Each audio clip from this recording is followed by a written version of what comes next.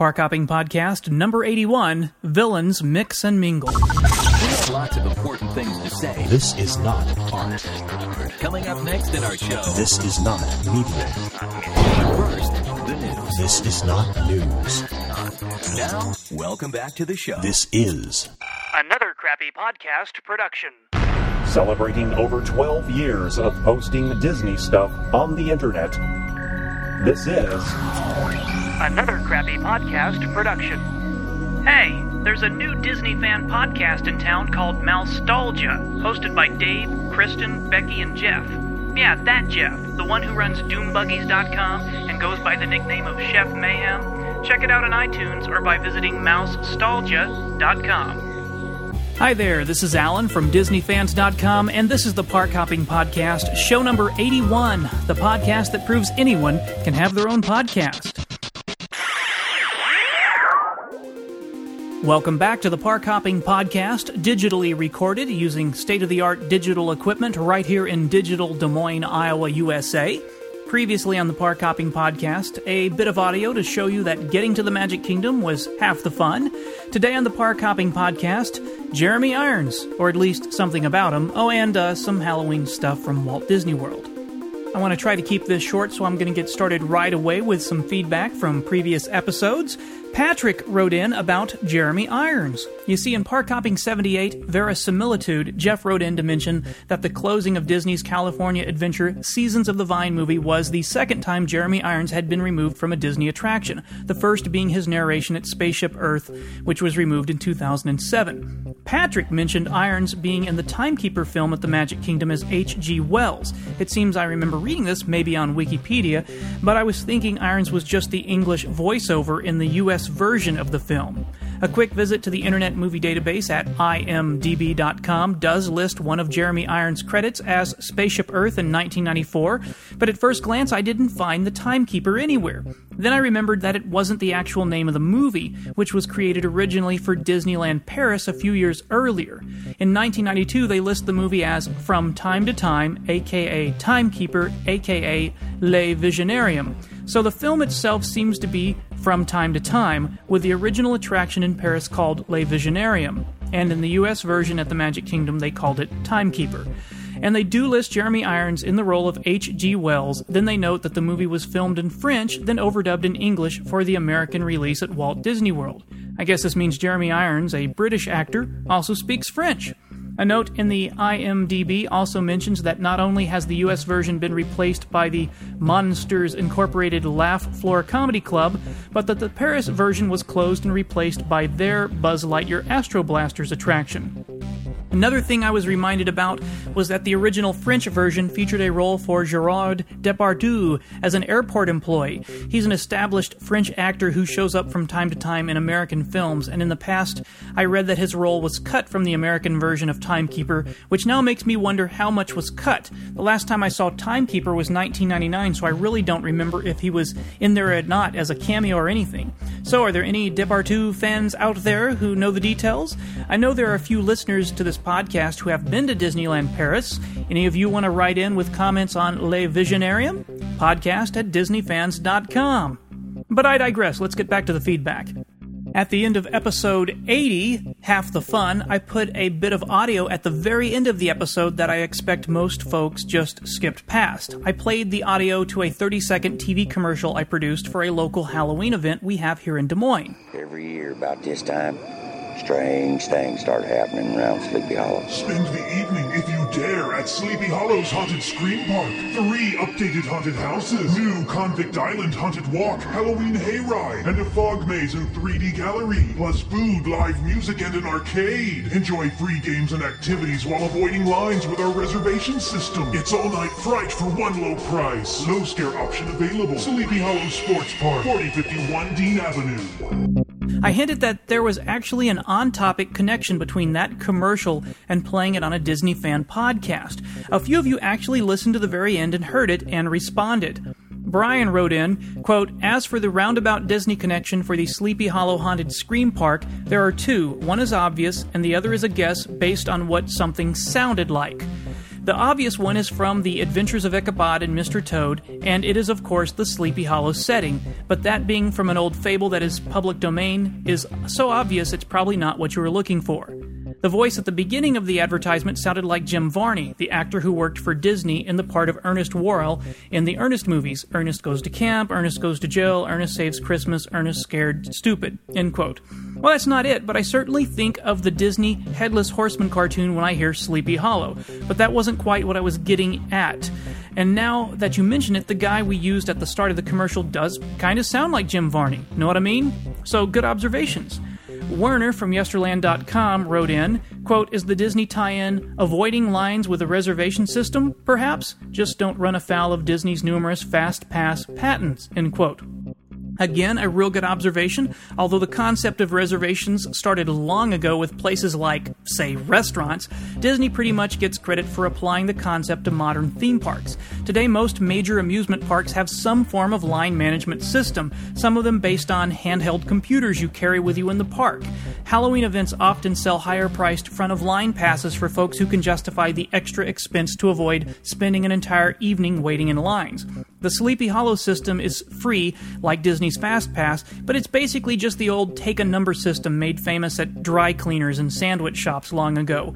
When you see Now Serving 89, you can go get in line for the Castle of Blood or whatever. Again, a real good connection, and certainly when I was putting together the commercial for them last year and they were first promoting a new system that virtually eliminates standing in lines, I immediately thought of Fast Pass as well. That's still not it. Eleonora wrote in, quote, finished listening to the Park Hopping Podcast 80 and thought I'd write in for the first time, been listening for a while, to try to answer the challenge about what tie-in to Disney your Halloween commercial may have. I honestly wasn't sure until I listened more closely to the background stuff. There's a few tidbits from the Haunted Mansion in there, mostly screams from what I could hear, but it's there nonetheless. Love the podcast, Alan. It's always nice to see a new one, even after the long break between shows. Also like that you keep them fairly short. One non-Disney podcast I listen to, or at least still download, has started to get ridiculously long. End quote. And yes, we have a winner. I actually snuck in a few Haunted Mansion sound effects in that commercial, like the howling wolf and some screams. I've always assumed Disney created these sound effects long ago because some of them appeared on an old Disney Halloween story record, but I wonder if some of them were just generic sound effects that came from Hollywood audio libraries. There's a famous lightning sound that was used in the famous black and white version of Frankenstein, and that shows up in movies from time to time, still to this day, much like the famous Wilhelm scream, which once you hear it, you'll start recognizing in almost every movie you watch where someone gets shot, blown up, or falls to certain death. So imagine my surprise last year when I was hanging out at Sleepy Hollow during the Halloween events and I heard some unmistakable sounds from the Haunted Mansion playing there in a background sound effects loop. One of the sound effects CDs they were using actually used some of the same sounds from Disney's Haunted Mansion. It made me wonder if whatever company created that CD actually licensed these sounds from Disney, or they just found the sound files floating around on the internet and used them without knowing their famous lineage. Or perhaps someone there was just a big Mansion fan and put them in as a tribute. Let's hope the Disney lawyers see it that way if they ever find out. And in case Disney Legal is listening, the actual background track I used in the commercial that went to the TV stations was built using royalty-free background loops and sound effects from Apple's Soundtrack and GarageBand programs, so that version shouldn't get anyone in trouble. I hope. Oh, and Eleonora, I know exactly what you mean about long podcasts. I've actually gone as far as making a special iTunes playlist that will not include podcast over a certain length. There are some Disney ones that I used to listen to that are ridiculously long now, and I'd rather listen to 3 or 4 short ones than one really, really long one. But I digress. Another almost related thing I'd like to mention is that Chef Mayhem from DoomBuggies.com apparently is part of a podcast now. DoomBuggies.com is by far one of the best attraction-specific Disney sites on the internet. Just like Yesterland.com is top quality when it comes to Disneyland history, DoomBuggies is top quality when it comes to Haunted Mansion history.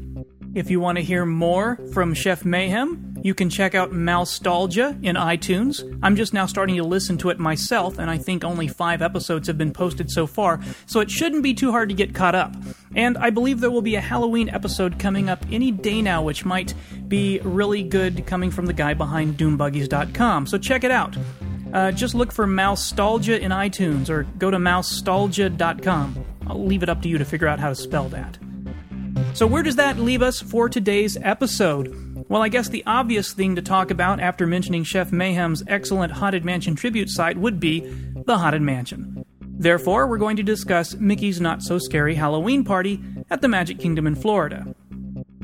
I first experienced this hard ticket event in October of 2006 when I was in Melbourne, Florida for a 2-day work trip for some Intel thing. If my photos are to be believed, I had my former employer fly me into Florida on October 23rd so I could try to spend some time at Disney World before driving to Melbourne where I'd be staying. I hadn't been to Disney World since 1999, so I was eager to take advantage of being relatively close to Orlando. It looks like I landed around 10:30 in the morning, and I was driving onto Disney World property almost exactly an hour later. By 11:53, I was at the Transportation and Ticket Center, and about 20 minutes later, I was taking the first photo I'd taken of the Magic Kingdom train station since November 1999. I pretty much covered this trip in Park Hopping Episode 42, Return to WDW, and the party in Episode 43. The next few episodes after that covered some of the attractions and shows that were new to me since my last visit in '99. Since I didn't bring along anything other than my digital camera, I never had any audio or video from that trip to share on this podcast, but I did return in 2007 with my equipment, so today we're going to take a look back to last year's Halloween activities. But first, back to the tedious hour-by-hour recollection of how I spent my limited time there in 2006. I may even explain why at some point in the future. So basically, here's the mood. I hadn't been in almost 7 years, and I would have most of one day, then an evening, before I had to head back to Iowa. With the Magic Kingdom being my favorite Florida park, I spent most of the day there, heading over to Epcot around 5:30 p.m. to check out a few new things there before that park closed for the day. As I was leaving the Magic Kingdom, they had already been setting stuff up for the nightly Halloween party, like inflatable Disney characters, Mickey ghosts were being erected, and signs explaining where guests could pick up their party armbands were being put out. The attraction wait time sign had already been converted over to Halloween party schedule boards. My plan was to run over to Epcot and spend a bit of time there before Future World closed, and as far as I can tell from looking at the times of my photos, I was only at Epcot from about 6 until 7 that night, but that was enough to check out the new-to-me Mission Space and The Seas with Nemo, as well as snag a quick ride on Test Track. After this, I was back off to Melbourne to get ready for work the next morning. On Tuesday, October 24th, I was able to leave work early enough to be at Epcot around 4:30, which gave me enough time to ride Living with the Land, but I skipped Soarin' since I'd seen it before many times at Disney's California Adventure. Since I'd be flying home the next morning, this was my only other chance to spend some time in the parks, and I decided to buy a ticket to the Halloween party so I could get in a few extra hours that night at the Magic Kingdom.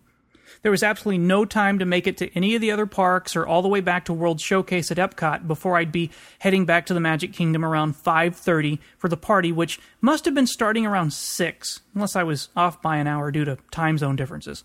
And there were a ton of people in line for the monorail that night in costume, as I mentioned in a previous episode, and I still get a kick out of looking at the photos from that night. I was standing right behind a Ninja Turtle. Anyway, I was able to spend from 6 to 10 at the party, which gave me time to snag some candy, ride some rides, and catch the 3 special bits of Halloween entertainment: the Mickey's Boo to You Halloween Parade, the Happy Hallow Wishes fireworks show, and the Villains Mix and Mingle. The parade and fireworks are pretty obvious, but I always hear folks refer to the Villains Mix and Mingle as the Halloween Castle show, probably because it's a show done just for Halloween's party, and it takes place on a stage in front of the castle. But it's not billed specifically as a stage show. It's actually a really long and fancy way to introduce a simple character meet and greet. From the show guide, quote, "Villains Mix and Mingle. Your favorite Disney villains take center stage in this Halloween production. Stick around, you don't know who you may meet after the show," end quote.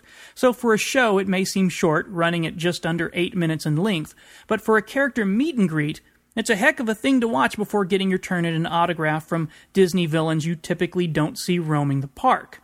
In Park Hopping 43, I believe I commented on the rather sexy outfits the female dancers wore, including fishnet stockings and tight leather-looking shorts, and a top that looked like it was laced up the front, kind of like a bodice on a winch at a Renaissance festival, and also the see-through net shirts that the male dancers wore under their leather-looking vests.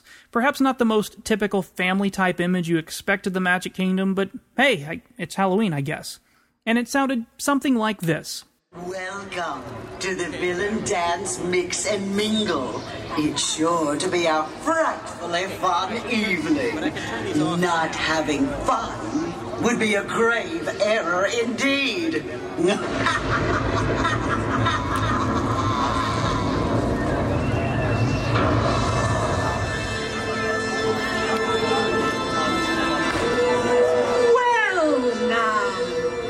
At all these pleasant party-goers, and in such festive attire. How incredibly clever! Now, listen well. Time has come. The moment's here. The black of night draws ever near. Music, lights, a bit of fire. To shake the night is our desire. The howl of a wolf on this moonlit night calls to us with eerie delight. For your fears this hour, mix and mingle in with my great power. We now begin!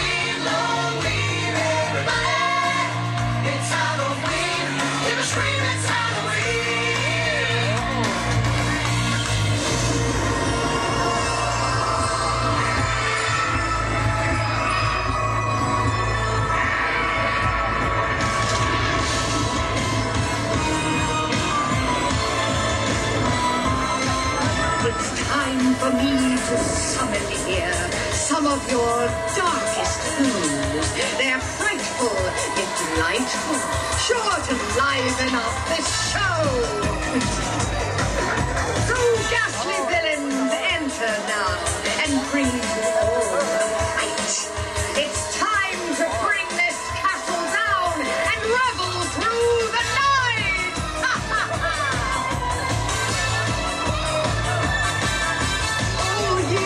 You get to have your fun, but October's here, and now your fun is done. It's our turn to celebrate our win. We're gonna give it all we got on our holiday.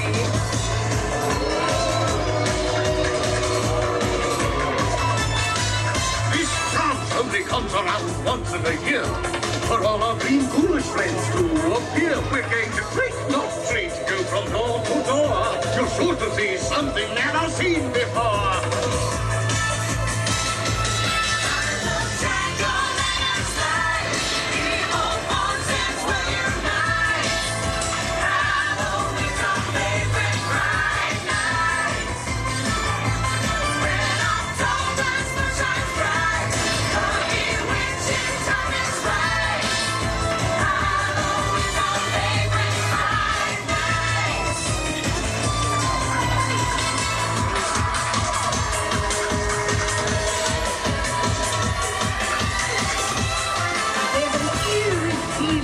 in the air.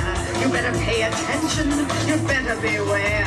You never know when a ghost will appear out of the mist and the atmosphere.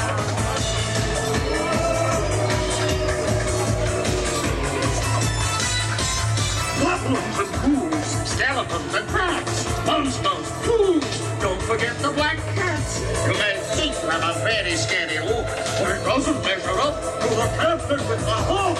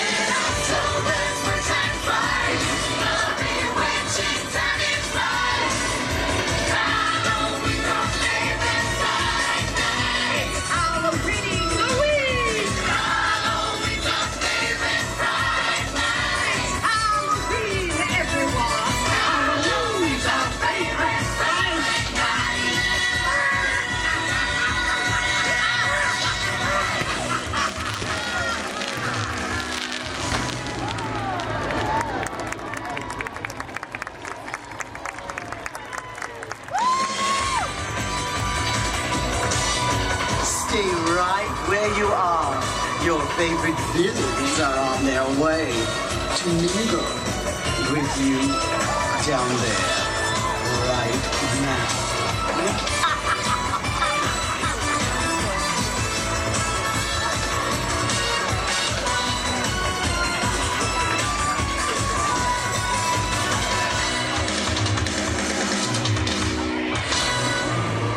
So there you go, and now, perhaps that earworm of a song will be stuck in your head for the rest of the day or night. And did you notice that while Disney bills this show as Villains Mix and Mingle, the audio at the start of the show calls it the Villain Dance Mix and Mingle? If you did, you get a cookie, or at least some free candy if you go to the party. That audio actually came from the first of 4 performances on September 30th, 2007, and it was followed by the various Disney villains, Captain Hook from Peter Pan, the Queen of Hearts from Alice in Wonderland, Cruella de Vil from 101 Dalmatians, Frollo from Hunchback of Notre Dame, and the evil queens that I always get mixed up from Sleeping Beauty and Snow White. They all came down and signed autographs and posed for pictures. As the month of October progresses, I'll share some more Halloween stories and audio from Disney World festivities, all that and much more, next time on the Park Hopping Podcast.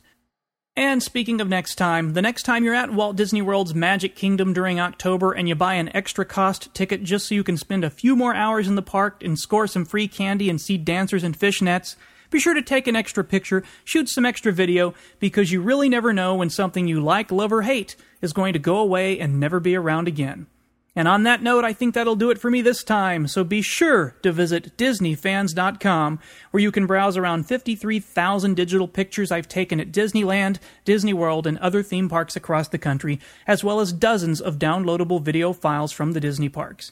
If you want to drop me a note, my email address is podcast@DisneyFans.com. This has been the Park Hopping Podcast, show number 81, Villains, Mix, and Mingle. Thanks for listening. Another Crappy Podcast production.